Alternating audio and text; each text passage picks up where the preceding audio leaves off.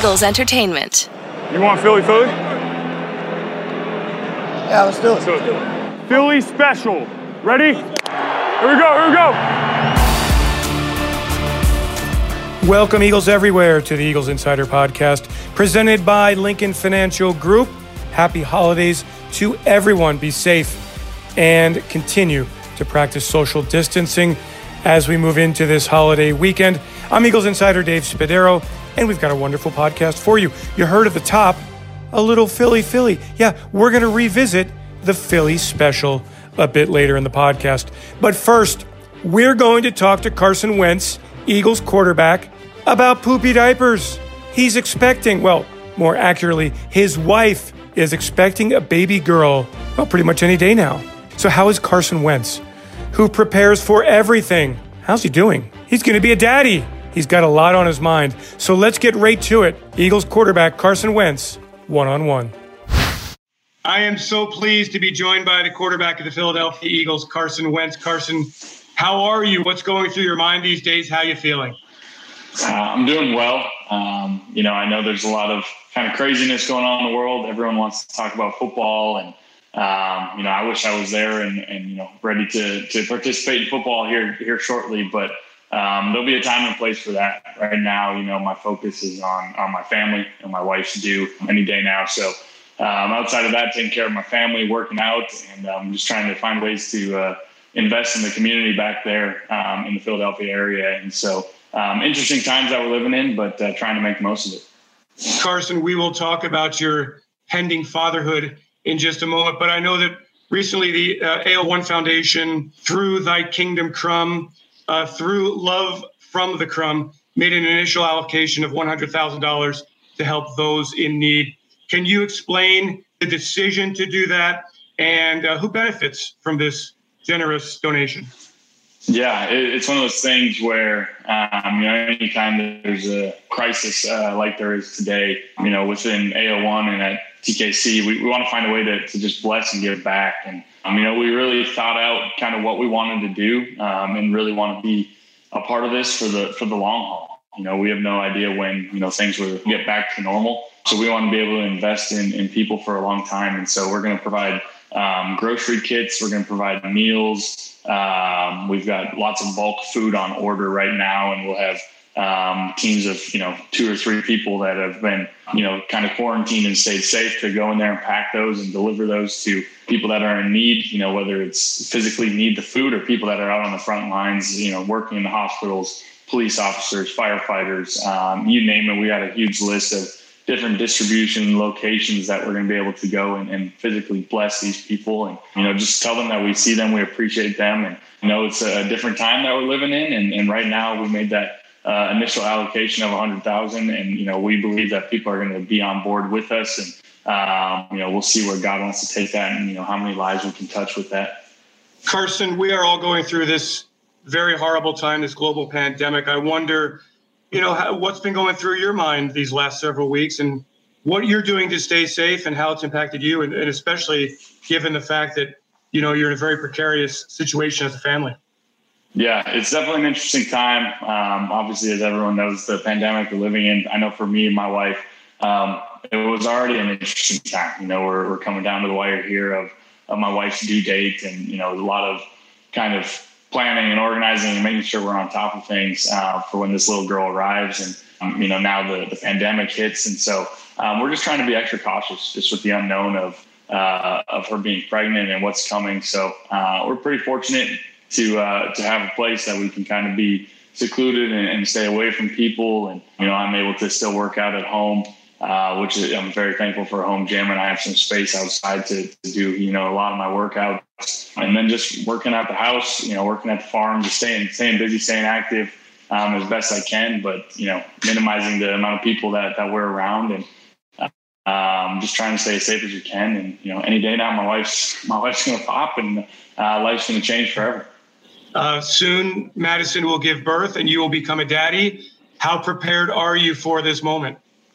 I guess as prepared as I can be. I don't know if there's really a way to be prepared for those out there that have have had kids. I'm willing to take any and all advice right now, but we're about to be thrown into it, and we're excited. We're excited. We realize that life's going to change, and whatever sort of normal that we've had as a husband and wife is going to be completely different. And we just can't wait to welcome her into the world and into our family, and just see what God wants to do with her life. I guess my first piece of advice as the father of two is don't be afraid of poopy diapers. How ready are you for that first batch of them? And how much have you are you practicing diapers on the dogs or anything? I mean, how are you getting ready for this thing? I think I'm going to be. I've actually not ever changed a diaper. I've kind of been stubborn and told my wife I don't want to change a diaper till I have to, till it's my own child. So I've seen it done. I got a niece, two nieces now actually. So I've seen plenty of diapers changed. So I'm my wife to teach me. Carson, do you read up on daddy things? Are you just going to kind of just learn as you go? I mean, I remember back to when, I guess you're right. You can't prepare for the moment. You just have to be ready for anything when the child comes. What kind of pre-planning do you do in terms of reading or listening to your parents' advice or anything like that? Yeah, I've read, some books or chapters of books and some important things, and talked to a lot of people. Obviously as a man of faith, I want to raise our daughter, and just what that looks like, and how to be a man of God and raise a little daughter to love the Lord as well, and just how we can do those things well. So we've been able to talk to a lot of other families and a lot of people that we respect that do have children, and ask them lots of questions. And again, we're as prepared as we can be, and we're excited for the adventure to unfold. And we recognize that, little sleep might be ahead for both of us, and, different things might be coming, but we're excited for it. Carson, have you prepared the dogs for the arrival of a daughter? I mean, they're now going to have a sister. I honestly visualize you sitting there and talking to your dogs and saying, guys, this is what's going to happen here. I do talk to my dogs quite a bit. I'm not sure if they know what's going on. They've just noticed that mom's belly's gotten a lot bigger. So they're not really sure, but I'm excited to see. I know they'll all kind of have their own version of the little girl, so I'm excited to see which one really takes to her. And I envision one of them kind of being her protector and that type of thing. So I'm excited to see those relationships for sure.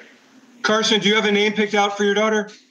We're down to two names, and we're not sharing them. We got two names, and hopefully we agree upon which one we choose once we see her. But we're down to two, which was a journey just to get to there. And we feel a lot of responsibility in choosing the right name and getting it right with the first one here. So it's been fun, kind of whittling down that process, but we're still not quite there. We got one more decision to make.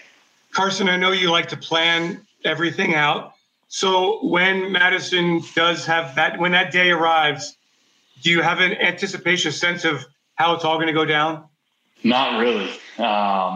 Honestly, I have no, real expectations other than I want to do everything I can to help her, which is probably just going to be shut up and stay off to the side and do everything I can to calm her down and keep her relaxed. But I have no idea what to expect. And quite frankly, my wife, doesn't know fully what to expect either. So we just know that a miracle is about to take place, and something miraculous is about to take place. And we're excited for that moment any day now. Carson, we were all so looking forward to your third annual charity softball game, the Audience of One charity softball game at Citizens Bank Park, for many reasons, including I was kind of thinking that you were going to take part for the first time in the game. Was that the plan, that you were going to be part of the softball events? And if you were going to play, Carson, I wanted to see what your thoughts were in the home run derby. We talked about this a while ago. You said you were a doubles and triples kind of hitter back in the day in baseball. Do you feel like you would have been a strong contender for the home run derby?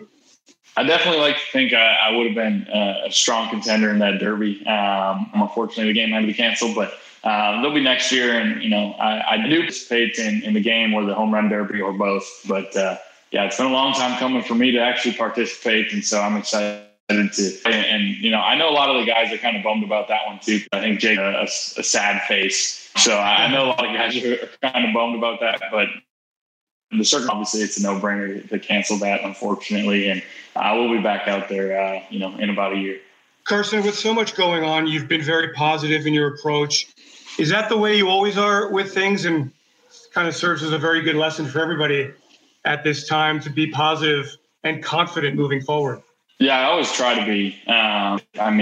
Sometimes what's going on internally isn't always, and there's a lot of stress and angst and anxiety going on inside that I always try and fight with. But right now, I think just trusting them, and I know I say that a lot, but it's easy to trust them when things are good, but when, kind of world's in chaos, to actually sit back and say, all right, God, I trust you, that you're at work in and through this. And you're going to get the glory through it. For me, is something that I can just rest my head on. I don't have to have all the answers. I don't have to have it all together, but I serve a God that does. So I can trust in him. And that's really where I get positive and doing everything I can to just trust it bigger than mine.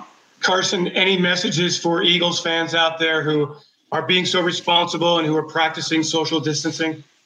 I just miss the fans. It's something that this is the time of year. I know for us as players, the off season is really starting to wind down. And usually we're coming back there and starting practicing, starting from different things. And, obviously those things are kind of put on hold for now. So I appreciate the fans, even throughout this off season, just knowing how excited and how involved I know they are, regardless of the circumstances this world's in. They're always tuned in every little thing, Eagles football. And so obviously we've got the draft coming up, which is going to look different as well. So I'm excited to see the pieces that we add and, get back there when we can, when it's safe to. But I know I'm excited for next season. I'm sure a lot of the fans are as well. And, God willing, it'll be safe and everyone will be back to work before we know it. And we'll be back out there in September. Carson, last one. I know you don't watch a lot of television, but maybe during this time you have and found something very good.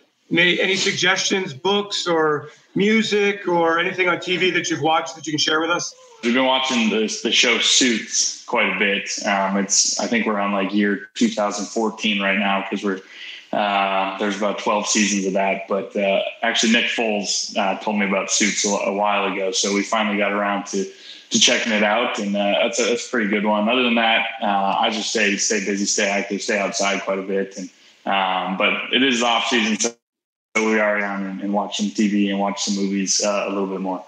Carson Wentz, soon to be a daddy. Stay healthy. Thank you so much for joining us, and best of luck to you and Madison in the next couple of weeks here through the birth. And congratulations. We can't wait to see what your girl looks like and what her name is. So please share that with us whenever you can. Sounds good. Thanks, Dave. Thanks for having me. And now we go back to the most famous moment in the history of the Philadelphia Eagles. It was more than just an incredible play.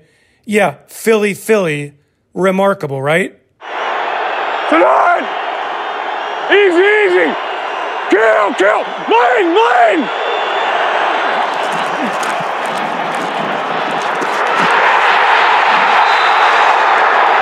Let's go! But it was more than that. It was the daring of head coach Doug Peterson. It was the confidence he showed in his football team. And it was the way the Eagles players responded to that confidence that made it all possible for the Eagles to beat the New England Patriots in Super Bowl 52. The final score, 41-33. The first Super Bowl championship in the history of the Eagles, back on February 4th, 2018. And within that, late in the first half, the Eagles facing a fourth down inside the Patriots' 5-yard line. Well, conventional wisdom says you kick a field goal, you take the points, you go into the locker room. Not the Philadelphia Eagles. Quarterback Nick Foles going to the sidelines, where he and Peterson had a conversation. You want Philly? Yeah, let's do it. Well, we know what happened on the play, but let's listen to a version of it just to remember once again. Foles in the gun. Here we go. Clement now lines up behind Foles. Easy. Kill. Lane. Goes directly to Clement. Reverses it. The pass goes into the end zone. And it is a touchdown. After the game, of course, everybody wanted to know, how in the world did you have the guts to call that play, and how did the play come into being? Let's go to the post-game reaction. First, head coach Doug Peterson. Came from the Chicago Bears, 2016. Mike Groh had it. Not Mike Groh, but Alshon and the Bears ran it inside the 5-yard line. And that's where we got it from. We kind of just all collaborated on that one offensively, because if not, it was going to get real wordy. So we just said, you know what, let's call it apples. No, let's call it orange. No, Philly special. So that's what we tagged it. Nick says that the Philly special really shows off the relationship between the two of you with the decision to go for it. How do you feel like that, or what do you feel like it shows about the relationship that you have with Nick? I just think it shows the trust that we have as quarterbacks, and the trust that they have in me to call that play, obviously, and the guys to execute it. And, it was the right time, obviously, at the right moment. And obviously it'll be a pretty famous play, I think, now talked about for a long time. Running back Corey Clement took the snap from Jason Kelce, pitched it to Trey Burton, who threw the football to Nick Foles. Here is Corey Clement with his version of what happened. I tried to be the best actor on that play. Tried to act like I didn't know what Nick was doing as he was walking up the lane. So, you got to sell the little things for the play to happen. And I tried not to bottle the snap. I made sure I secured it before I even took off. And once I put it in Trey's hand, it was his problem from then. So he had to make it happen after that. I think it's pretty cool. It just shows you the type of trust we have within this organization. Just starting from even allowing me to get the opportunity to come here, and not just day one, it was special teams. That's where I started on. Dave Fipp did an awesome job of making sure I was utilizing the best areas possible. So I thank him a lot, and just being able to celebrate this moment with my teammates, it's definitely something I'm always going to remember, and for years to come. And for Trey Burton, a former quarterback in college, the throw was pretty much simple: make it clean and give Foles a chance to make the catch. Here is Trey Burton.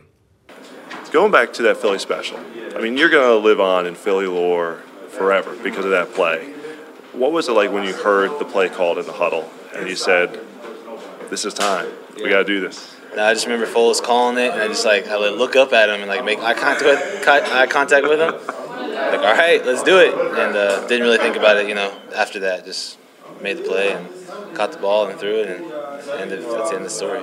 Is there anything that you have to do to help sell the play? Are you line up and you're kind of like, I don't know what I'm going to, I don't want to give it away. I don't want to make it seem like a trick play. Are you trying to keep yourself composed from that standpoint? No, just with Foles motioning, on the line of scrimmage and him not being back there, they're not expecting the ball to be snapped. And then when the ball's snapped, they're all panicking, what's going on? And so, and they obviously lost him. They weren't really paying attention to him. And you would never expect a quarterback to run out for a pass. So, I did. All I had to do was throw it. That's it. It was perfect having a former college quarterback on the field at that time, right? Yeah, man, for sure. At the same time, I've heard guys talking about practicing. Some of the throws were a little off on your point. So were you doing anything to make sure that this one was the perfect one? We completed every one. There's no off. I might have thrown it a little hard, but we completed every single time. And then it was up to Foles to look the ball into his hands, make the catch, and celebrate appropriately. He did all of that on the way to winning Super Bowl MVP honors. Nick Foles following the Philly special. Yeah, that was something we've been working on, and Doug and I were talking. I was like, let's just run it. It was a good time, and the end was a little wider than I thought, so I was like, I really need to sell like I'm not doing anything. And it worked. Trey made an amazing throw right on the money. I just looked it in.